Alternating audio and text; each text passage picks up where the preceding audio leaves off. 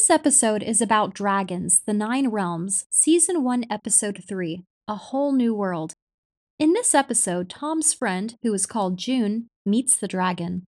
Whoa, you found a dragon? What does he eat? June says. Humans. And you're looking real tasty right now.